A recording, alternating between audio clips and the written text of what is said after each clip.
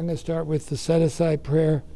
God, please set aside everything I think I know about you, God, the steps, recovery, the big book, what's best for me, what's best for others.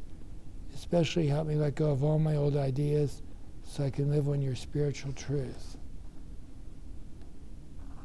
Heavenly Father, have mercy on me, a sinner. Help me to carry your message today. In Jesus' name, amen. Okay. I must have the volume up. All right. I hope you guys can hear me, but on the podcast. We finished 6 and 7, and we've covered the steps we took. Change is the name of the game. And now we're going to go back to the book, and we're going to cover 8 and 9, and then we're going to look at 8 and 9 and the steps we took. And these pages in the book I've covered many times, but they're really, really helpful. And remember, steps 8 and 9 come after 1 through 7. So you can't start with your amends. And you have to start with step 1. You have to start with admitting you're powerless. You can't manage your life. You have to believe there's a power that can help you, right? Then you make a decision that God's going to be your director. Then step 4, you see how you were playing God, and you see your resentments and your fears and your shame and guilt. And then you see your character defects. Then 6 and 7 is where we're going to practice having God change our personality all day long. And step 8 is what we've learned in our 4th step. You can't make amends till you've done your 4th step, where you've learned how you've harmed people, who you harmed, and how you harmed them. Does that make sense? So you can't make an amends. Amends is to make something right. You can't make something right until you know how you made it wrong. So we're on page 76, and it says now we need more action. So we've read the 2 paragraphs on 6 and 7. We spent a lot of time on 6 and 7, which is how I practice God's character all day long. And we have the spiritual checklist, which is my character on the left. And when I do that, things don't go well, and I want to practice God's character. And 6 and 7 is how I stop practicing my character and practice his character with his help all day long. And that's something that you learn how to do each day. You get a sponsor, you talk to him about how you reacted during the day, how you could have done differently. You say the prayers on page 86 at night, look at your inventory during the day. And it says, now we need more action, without which we find that faith without works is dead. Now that's quoted from Scripture, the book of James, and a lot of people like that. And remember, Dr. Bob read the book of James every morning with his wife and Bill W. the first 2 months of his sobriety. They studied the book of James at early meetings. And the book of James is how we practice what Christ talked about, how we can be. It's a book on how to be and how to be that.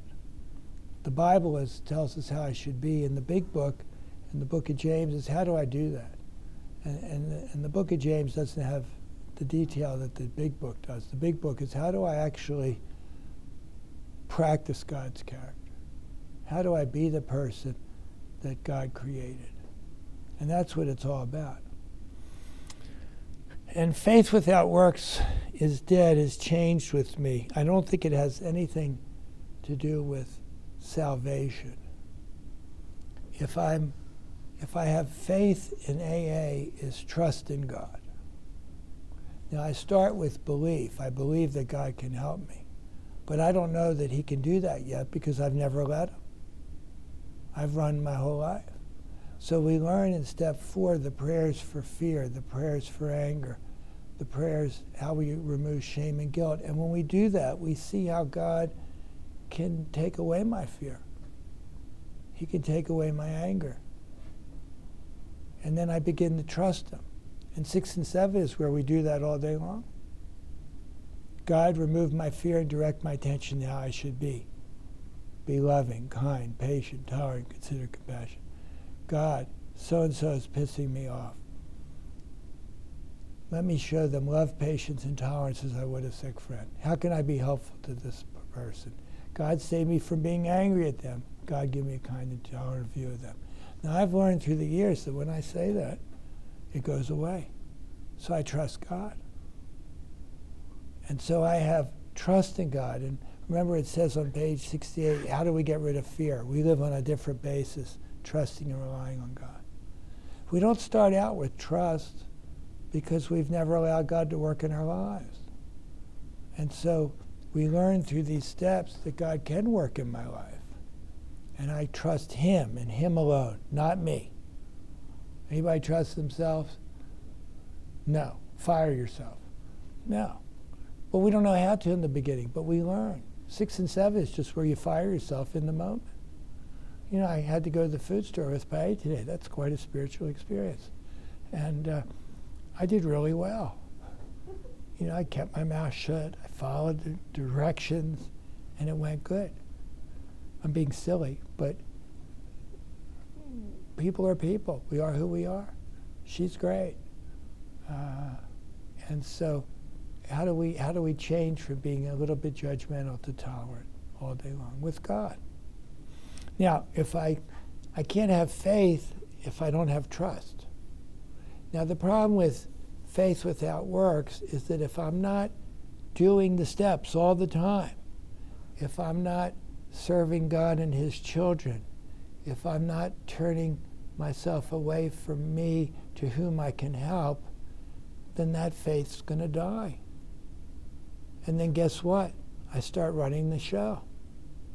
So faith without works is dead to me means that I can't have a relationship with God without doing the works. It's just not going to happen. And a dead relationship with God for an alcoholic means that I have no power not to drink. And Bruce wants the obsession gone. Well, God's the only one that can remove that. And you have to have a relationship with Him. You can't be praying. Praying won't work. That's not action. It's the action of allowing God to work by getting rid and letting go of the things that are blocking Him. And then you learn that to trust God. Anybody here trust God? I trust God completely. I still try to manage my life sometimes because it's our nature. But I don't get into nearly the trouble I did years ago. And my days are really good. And instead of I'm just using a silly example. I irritate Patty. I drive her crazy. But I'm lucky I have somebody to go to the grocery store with who cares about me. And she has a certain way that she wants the groceries put, and that's fine. You see? And you see things differently. And so faith without works is dead. It says we have a daily reprieve based on a fit spiritual condition. And a fit spiritual condition requires work. People think you can pray in AA and get fit spiritually. No, it doesn't happen, right? A lot of people prayed every day and they still ran their life and it still became a mess. Now, prayer is good, but it has to be followed with action and inventory. So the three things we do in AA to keep our faith alive. We inventory our thinking all the time, and we meditate on how God wants us to be, and then we pray. And so that's steps 10 and 11. So faith without works is dead. So you need more action. And then, does anybody get like a pin in AA saying you've done enough, you're great, you don't have to do any more? No. You can get all the coins, you can have the longest sobriety in the world and still be a mess, because that's just not drinking. You want to have a faith that works. And what does it do for you? It gives you peace of mind. You're not in conflict with everybody and everything. You can be of service to God and your fellow man. What could be better than that? And then you have to keep doing the works or else it stops. And so the faith with works is alive, means that you're thinking all the time when you're separated from Him, And he says, no, that's not right. You're not thinking right. You get it? You have this power. You've tapped this power that can guide you during the day. So if you were thinking, maybe a drink's a good idea, the power will say, no, bad idea. But without that power, you'll think it's a good idea. And so I really believe that faith without works is dead, is that if I don't have trust, reliance on God, and doing the work of the steps, my faith dies. And then I lose the power. I lose the connection. And that's what we need. So other people on the site may not like what I'm saying and this and that. We're not talking about the book of James and salvation, and I think it's misused. We're talking about a living relationship with God that actually works. Remember, we want a new design for living. Why? Mine didn't work. Anybody's work? No. So we want God's design for living, and we have to do the action to be in that world where God's the center of it. So, that was a lot of babbling. I hope it made sense. Made sense to me. It's really important for me to remember that. I can't rest on my laurels. Why? Because alcohol is a subtle foe. It's waiting. So I have to do the work all the time to keep that faith, that relationship with God alive. That's why they really like the book of James, and that's why faith without works is in the big book, I think 2 or 3 times. Let's look at steps 8 and 9. So we have a list of all persons we have harmed. How do you get that? You get that in step 4. You do all your resentments, and you realize that most of the people that you resented, you owe amends to. That what you were angry about them for wasn't really true, or that you actually harmed them, or you set the ball rolling. You look at relationships. We look at our relationships, sexual and otherwise, and we see who we've harmed in those. And then we acted on those, and we had fear, and then when we acted on fear, we harmed other people. So we have a list. So if you haven't done that step, you can't do step 8 and 9, because you don't have a list, and you don't know how you harmed them. When I do a step 4 with someone, when they do the resentment, I say, now, did you harm this person? Well, yeah, how did you harm them? What exactly did you do? Because you want to make that right. Now, a lot of people hated people. Now that's harmful, but you're not going to go up to somebody and say, well, I'm sorry I hated you for 20 years. That's not going to make the relationships better. But you may see that hating them harmed your relationship, and you may want to practice love and tolerance to them, and that's how you're going to make your amends. You're going to be kind and loving to them. You see how it works? But you have to have done that. And to whom we are willing to make amends. Now, if you're not willing to make amends, you have to go back and do whoever you're not willing to make amends to again on your 4th step, because you haven't forgiven them and you haven't said the prayers. Remember, you do the first 3 columns, who you're angry at, what they did, and why we were threatened, and then it says we look at it from a different angle. These people are perhaps spiritually ill, just like me. And so what do? I say the 4 prayers. Give me love, patience, and tolerance for so-and-so. How can I be helpful to them? God, save me from being angry at them. Give me a kind and tolerant view of them. Now that's designed for you to see them differently. And that's the process of forgiveness. And if you haven't forgiven someone, it's going to block you from God. You see, and if you're blocked from God, then you don't have a faith that works, right? And you want your faith that works. And so you have to be willing to make amends. Now I hear people say, I'm never going to make amends to that person. I said, well, fine. How's that going to work for you? Let me know how it works. See, you play God when you want to forgive somebody. And remember, we're all spiritually ill. Anybody in here is not spiritually ill? So it took me a few years. John's going to like this. It took me a few years to realize that I was on some people's resentment lists. What a shock. Boy, I pissed that one off. And I realized, And so I had to make amends, try to act differently. And so being able to forgive allows me to be forgiven. Remember, we were forgiven as we forgive those. forgiving is really important. Now, don't confuse forgiving with excusing. Some people do things that are unexcusable. That's okay, but I have to forgive them. Now, Sandy Beach, Grady loves. He's now dead a few years. He was a great speaker, really fantastic. He said that in AA we forgive everything up to and including what? Crucifixion. Think about it. So no matter what they've done, God forgive them. They know not what they do. And in AA we forgive everybody. That doesn't mean we excuse them, but if I forgive them, I'm free of the bondage to them. It has nothing to do with them. I don't want to be in bondage to them. So this eighth step, being willing to make amends, is so important. And I used to say this, so I guess I'll say it again, that when you get to this part, when you've worked 8 and 9, and some of them you can't actually make amends, we'll discuss that directly. I'm not afraid of anybody walking through the door, because I know if I see them and if I need to make amends, I can make the amends. I've forgiven them. I'm not scared. I don't get this, I say, oh, good. I can make amends to them. And that gives you freedom from fear of people. Have you ever heard the promises? We are free of fear of people, and you get free of that fear when you're willing to make amends with them. Now, if you haven't forgiven somebody, you're going to be afraid when they walk through the door. And you don't want that. So this is really an important step. 8 is not a trivial step.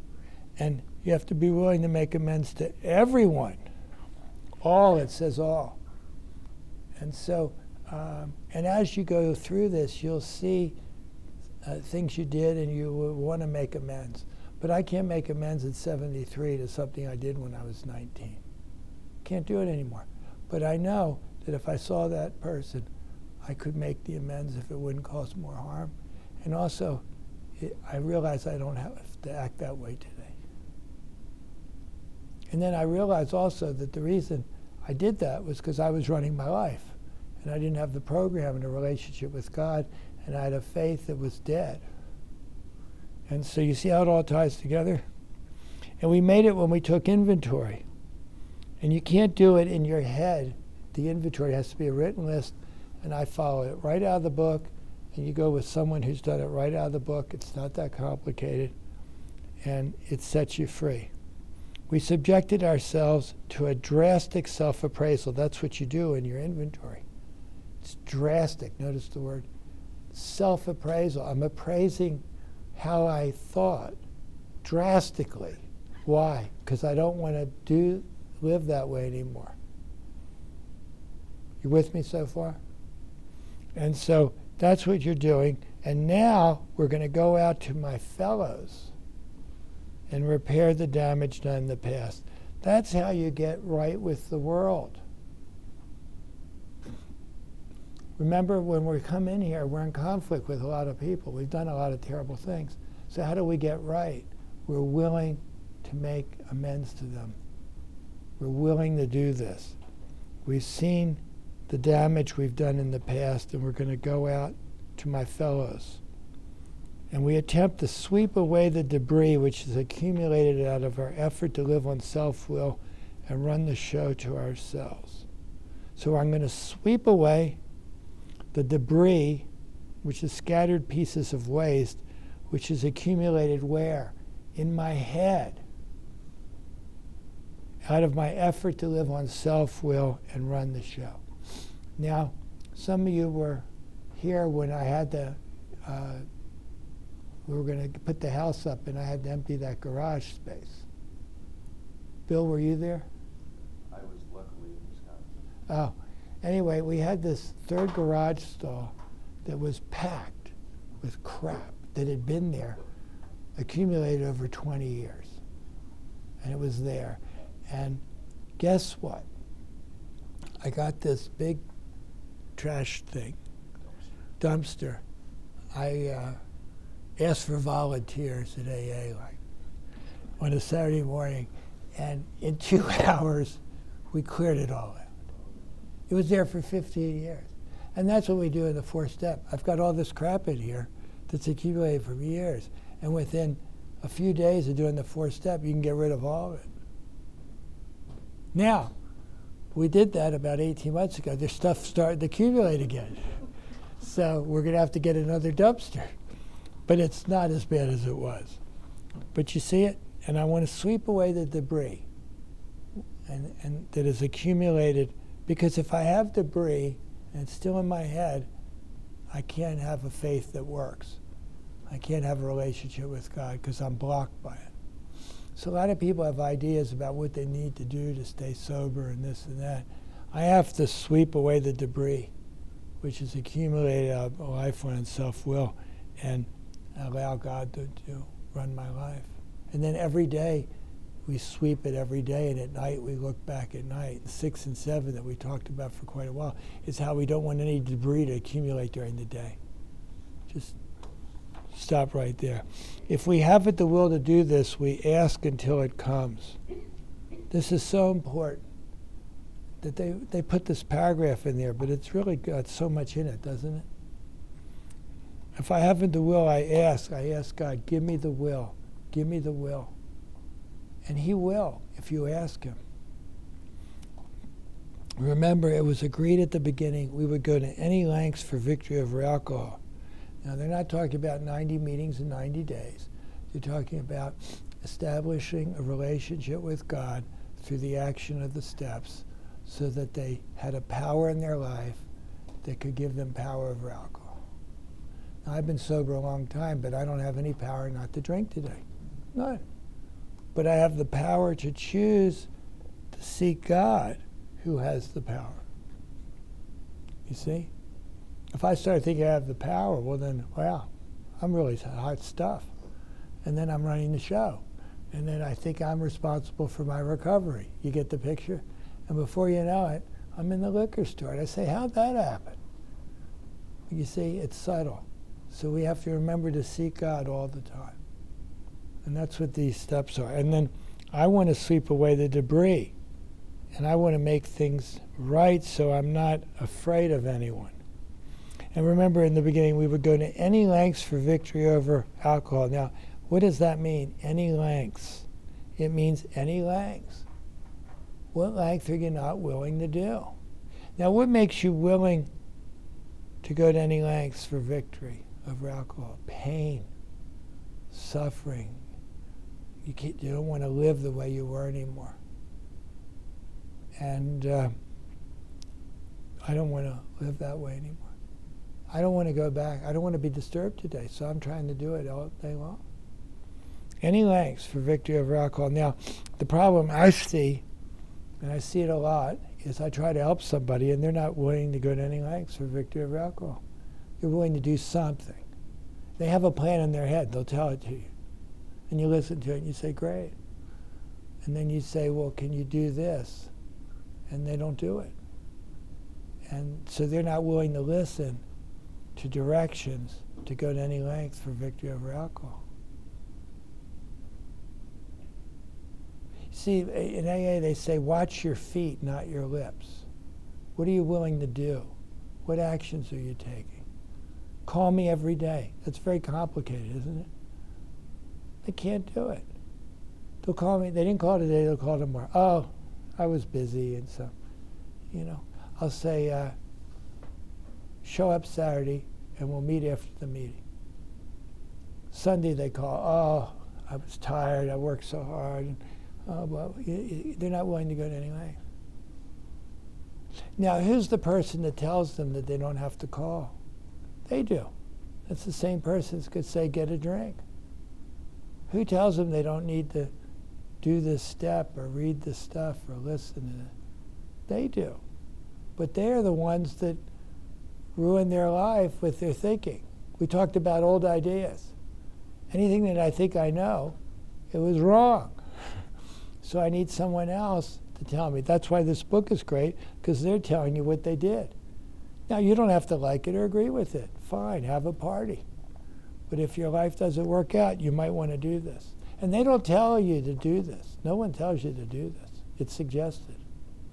And I suggested that if you do everything into action how it works, you have a faith that works, and you won't drink again. and your life will be better. You have peace. Now, you know what AA says? Do this and tell us the result. That's what we're supposed to do at meetings. We're supposed to share how this changed our lives, so that the new person will say, I want to do this. How can I do it? When can I do it? Very few people come up to me and say, what can I do? Please. No, they may ask me to help them, but they put conditions on it or tell me what they're willing to do or not willing to do. That's fine. But I found that we need the desperation of a drowning man. That's what it says on page 28. We sought with the same desperation of a drowning man this relationship with God. And it says, at first what seemed a flimsy reed, I'm drowning, becomes the hand of God. So the person that I met and I asked to help me, he was a flimsy reed. And then over time, things happen. And now it's the hand of God. So God works through people. That's why we have to constantly be trying to help each other and carry the message. But I can't make people do the message. I can't make them desperate. So that was a lot of rambling. But I just wanted to cover that paragraph today. Was it okay? All right. And so now we'll open it up, and then we'll pick up with the bottom of page 76 on Saturday